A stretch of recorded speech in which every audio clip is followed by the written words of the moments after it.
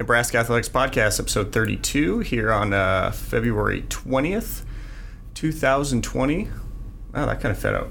2/20/2020. It's a lot of twos and zeros in that number. Oh, it's my friend's birthday today. Thanks for reminding me. Okay, well, there you go. Glad I could assist you with that.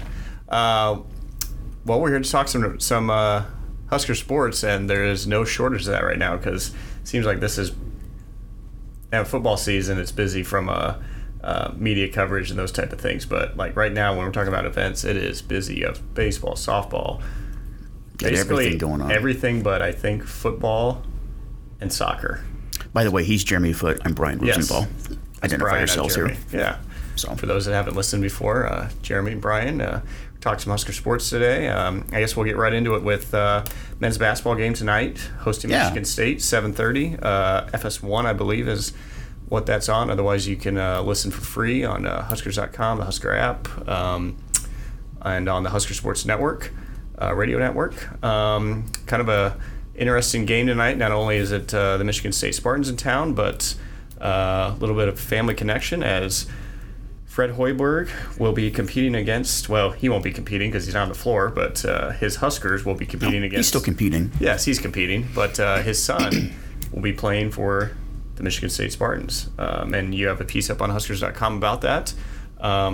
Guess what you talked about Fred and how, I don't think that he's never coached against his son before, correct?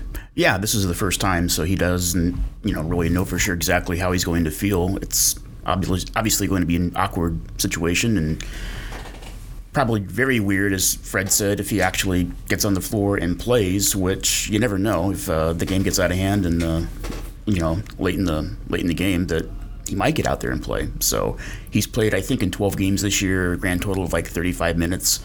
He's a walk-on, he's a guard, and it sounds like he's really made some solid contributions to scout team and really takes his role seriously there. And there was talk when Fred took the Nebraska job of maybe Jack transferring here with him, but they both kind of agreed that he's already kind of entrenched in that program, and as I said, he's really kind of found his niche there and really enjoyed it, so he's going to stay there. And I don't know if he redshirted 1 year, if this is his third year in the program or if he's second. I can't remember for sure if he's a second year or third year player, but anyways, in other words, this won't be the only meeting between the Hoibergs. This will be the first of several over the next couple of years. This is the only meeting between Nebraska and Michigan State this year, however, unless they would happen to meet in the Big Ten tournament. So it'll be a fun night, and it'll be fun to see what family members wear what colors.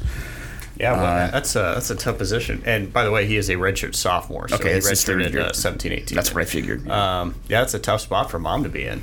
Yeah, well, you could always wear like a red shirt and green jeans or something. I don't know, but he seemed to think that the twins better wear red and didn't know what his wife would do, and maybe the grandparents, one would wear white or one would wear green when one would wear red. I suppose if he wore white, that would take care of it. Both schools have, there you go. You just wear white. Have white. So, but yeah, it'll be a fun night, and hopefully for a competitive basketball game. And it seems like Nebraska's actually kind of played better in these competitive games on the road. When you look at the Rutgers game and the Maryland game, the Indiana game, and the Northwestern game, all those were down to the last seconds, really. So there's 4 losses on the road that very easily could have been wins for this team. So you look at their record, they're 2-12, I think, right now in the Big Ten. So, or 2-13 actually. So, yeah, that's not great, but they've been in so many close games. But again, a lot of those have been on the road. So you'd like to see them put themselves in a position for one of those tight games at home when you have the crowd behind you and the energy of PBA and all those sorts of things. So it's just not worked out that way this year for whatever. It's been the more lopsided losses have come at home. So hopefully that can change tonight, and Nebraska can give Michigan State a competitive battle. The Spartans have lost 4 or 5 games, so they're not exactly tearing it up right now. However, they've also lost a lot of close games, so it's the Big Ten grind. Mm-hmm. Yeah, Huskers right now 2-12 in the league, 1 game ahead of Northwestern. Michigan State comes in at 9-6, but like you said, they are 4-6 over their last 10. So yeah, tonight Huskers, Michigan State. Like we said, it's on FS1. Then they head back on the road on Monday. No games this weekend. They're at Illinois Monday, and then back at home a week from today to face Ohio State. Then final home game of the year is that Sunday against Northwestern, and then they wrap up the season on the road at Michigan and at Minnesota. So 6 games left in the regular season, 3 at home, 3 on the road, and then it'll be Big Ten tournament time. And the women, the women are even closer to the end of their season. They have only 2 games left. Their final home game is on Saturday at Pinnacle Bank Arena, and that'll be senior day for a 2 p.m. game. And then they'll be in the Big Ten tournament, not next week, but the week after that. 2 weeks from yesterday. So, at home on like you said, Saturday, 2 o'clock with Illinois, and then they wrap up the regular season a week from today at Indiana next Thursday. That's a 5 p.m. tip, and that actually I think that came out yesterday or the day before. That game will be on BTN. And then, correct. Wednesday, March 4th, the Big Ten tournament, women's Big Ten tournament opens up in Indianapolis. Huskers right now, they've kind of hit the skids a little bit lately. They're now down to the Husker women 6-10 in the Big Ten.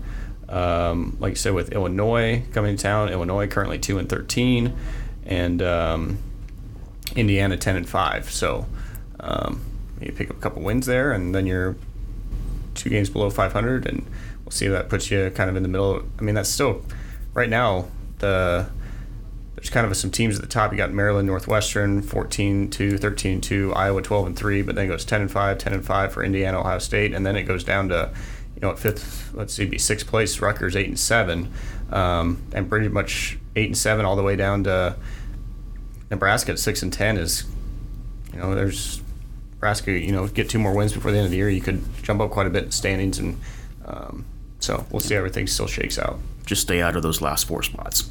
Yes, that's the goal. Well, let's see what else we got going on. We got Husker baseball kicked off last weekend. That was quite the Will Bolt area got off to quite a hot start on Friday night. Don't remember exactly what we were doing, but anyway, we weren't at home for the beginning of the game, and I came home thinking, all right, I'm going to turn the game on. It should be about in the 3rd inning. Turn it on, and they're saying it's the first, and I'm thinking, all right, did we have like a rain delay?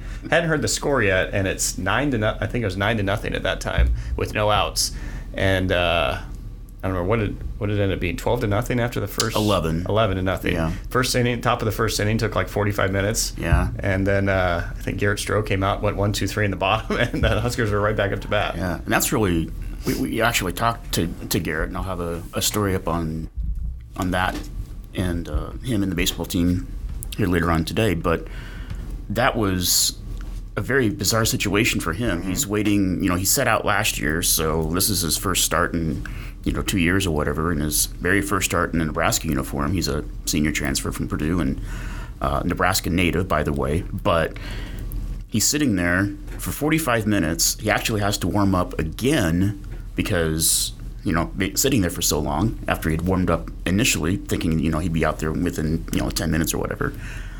So would you rather have an 11-run lead on your first start after waiting 45 minutes, or would you rather just get out there and get going with a 1-0 lead or whatever? I mean, you can look at it 2 ways, because, one of them is, wow, I can really, I got an 11-run lead. I can do whatever. And then you can get too complacent and start walking people or whatever. But how would you treat that? That's an interesting one, because I was the baseball contact, sports information contact for the baseball team for 6 years. And I saw some of those things. I don't remember ever seeing it happen in the first inning, but every once in a while you'd have a middle of the inning, at the middle of a game, and team would go out and score like 8 or 9 runs. And you're thinking, that's kind of rough on the starting pitcher, because, it's great that you just put up 9 runs for him. Yeah. But the guy's been sitting in the dugout for the last 40 minutes, and he's got to come out there and and get back into it. I think I would always take the 11 run. Yeah, you would. But I do get the other side of it. That it's kind of it's how you approach it mentally, and yes. You got to be mentally strong in those situations, as you do in all sports, and that's what makes a good athlete. Partially is the mental aspect of the game, but. Yeah, that's tough. It's not as easy as you would think it would be. But yeah, you want the 11 runs, no doubt. It's just kind of one of those things like, how do I do this? But he did it right. I mean, 1, 2, 3, as you said. And it's not just the mental side of that. There is, starting pitcher goes through quite a routine before the game of stretching and they have a pregame bullpen and all that stuff. And then for sure, when you sit there for 45 minutes, you're kind of thrown out of your whole routine. Not that. When you're the visiting team, you're always going to pitch second anyway, so there's always going to be a bit of a downtime there, but sure. You're usually not expecting 45 minutes. So, bit of a rough weekend, though. They get the opening win on Friday, Saturday. They needed all those 11 runs because Baylor ended up scoring 9 or 10. Was it 19 and I do know kind of later in the game, I think Coach Bolt and Coach Christie got a couple guys in there that closer game, I'm not sure if they would have put him in, but got him some experience in a low-pressure situation where, hey, go out there and throw strikes. You give up 4 or 5 runs here. Yeah. Not that we don't care, but we're not going to care as much because we want you to get the experience. So when you get in a game, it's not your first time. A game that, we need you to go out there and not give up any runs. But Saturday, in position, get a late grand slam, get back in the game. Down 5 or 6 runs. Down 5-1 at the time. Yeah. The grand slam tied the game, I believe. Ended up coming back, taking the lead, and then just couldn't put it away in the bottom of the ninth. Baylor comes back, ties it on a fielder's choice RBI, and then wins it in extras. And then Sunday is just one of those games where didn't score as many runs as the other team. But I think there's some good signs to see from this weekend. Offensively, it's going to be a little bit different look than what folks have seen the last couple of years. I think Coach Bolt's going to probably bunt a lot more, move runners around. I don't know what they had from a speed standpoint. I don't know how much they'll steal more bases or not, but it should be an interesting thing to watch. I know pitching's going to be an adjustment for a little bit. They're missing their whole weekend rotation from last year. Now Garrett Stroh's coming in, like you said. He's starting on Fridays. Experienced starter who sat out last year after catching for Purdue. They're transitioning Colby Gomez from the closer last year to a Saturday starter. That's probably going to take a couple weeks of transition time, and so we'll see. I think as the weather kind of how it always is with Nebraska baseball, it's going to be a little slow start, and as the weather warms up, the team will kind of warm up with that. Yeah, usually you see the offense kind of slow, but this year, man. How many runs did they have for the weekend? Yeah. And they hit the ball well, and as you said, they moved the runners around, and usually offense is kind of, maybe this time of the year not as hot as you would expect or what we saw over the weekend. So I thought that was encouraging, and I thought their ability to come from behind and show some mettle there was good to see too. So, and I we talked to Coach Bolt yesterday, and he was pleased because they had 3 entirely different types of games, and so they got to put themselves in different experiences and situations, so he liked it from that standpoint. He would have liked at least one more to win the series. Probably you want that Saturday game back. And then, as you said, Sunday, that's just, that's baseball. That's one of those things that happens. So one more win, I think, would have made it a very satisfactory weekend. But overall, pleased with the performance Coach Bolt was, and as you said, a lot of encouraging things to go forward as they go to San Diego this weekend. Yeah, 28 runs on the weekend, 19 Friday, 7 on Saturday, 2 on Sunday. And then, they're at the Tony Gwynn Legacy tournament this weekend in San Diego. That kicks off Friday night, 8 p.m. Central Time. They play San Diego Toreros. Be at their ballpark, Fowler Park, on Friday night. Fans can listen on the Husker Sports Network or the West Coast Conference Network. This is an online video service. I believe it's going to be free on there. Saturday, also an 8 p.m. Central Time. That game is at San Diego State. So Tony Gwynn Stadium, San Diego State Aztecs.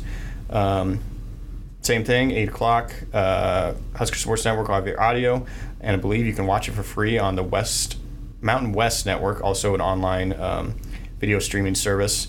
And then the weekend wraps up on Sunday. Nebraska will face Arizona at Arizona State's Park, Tony Gwynn Stadium. That's a noon first pitch against the Wildcats. And then the Huskers are back in the West Coast the following weekend when they go for a 3-game tilt at Arizona State. So Arizona is ranked, I believe, right? Yes. I believe they're like 15th or something? Yeah, late in the mid to late teens. So they have their first ranked opponent of the season. Yeah. So that'll be good for them, too. Yeah, so it should be an interesting weekend. I was out at that tournament a couple years ago. It's a interesting tournament how San Diego State kind of hosted together. Get some good teams out there, so should be a good time, good weather. Let's see, softball also in a big tournament this weekend. They're at the Mary Nutter Classic in California, kind of one of the biggest collegiate softball tournaments in the country. They're definitely facing some ranked opponents. Highly ranked opponents. I believe they have Oklahoma, Washington, Cal, Florida.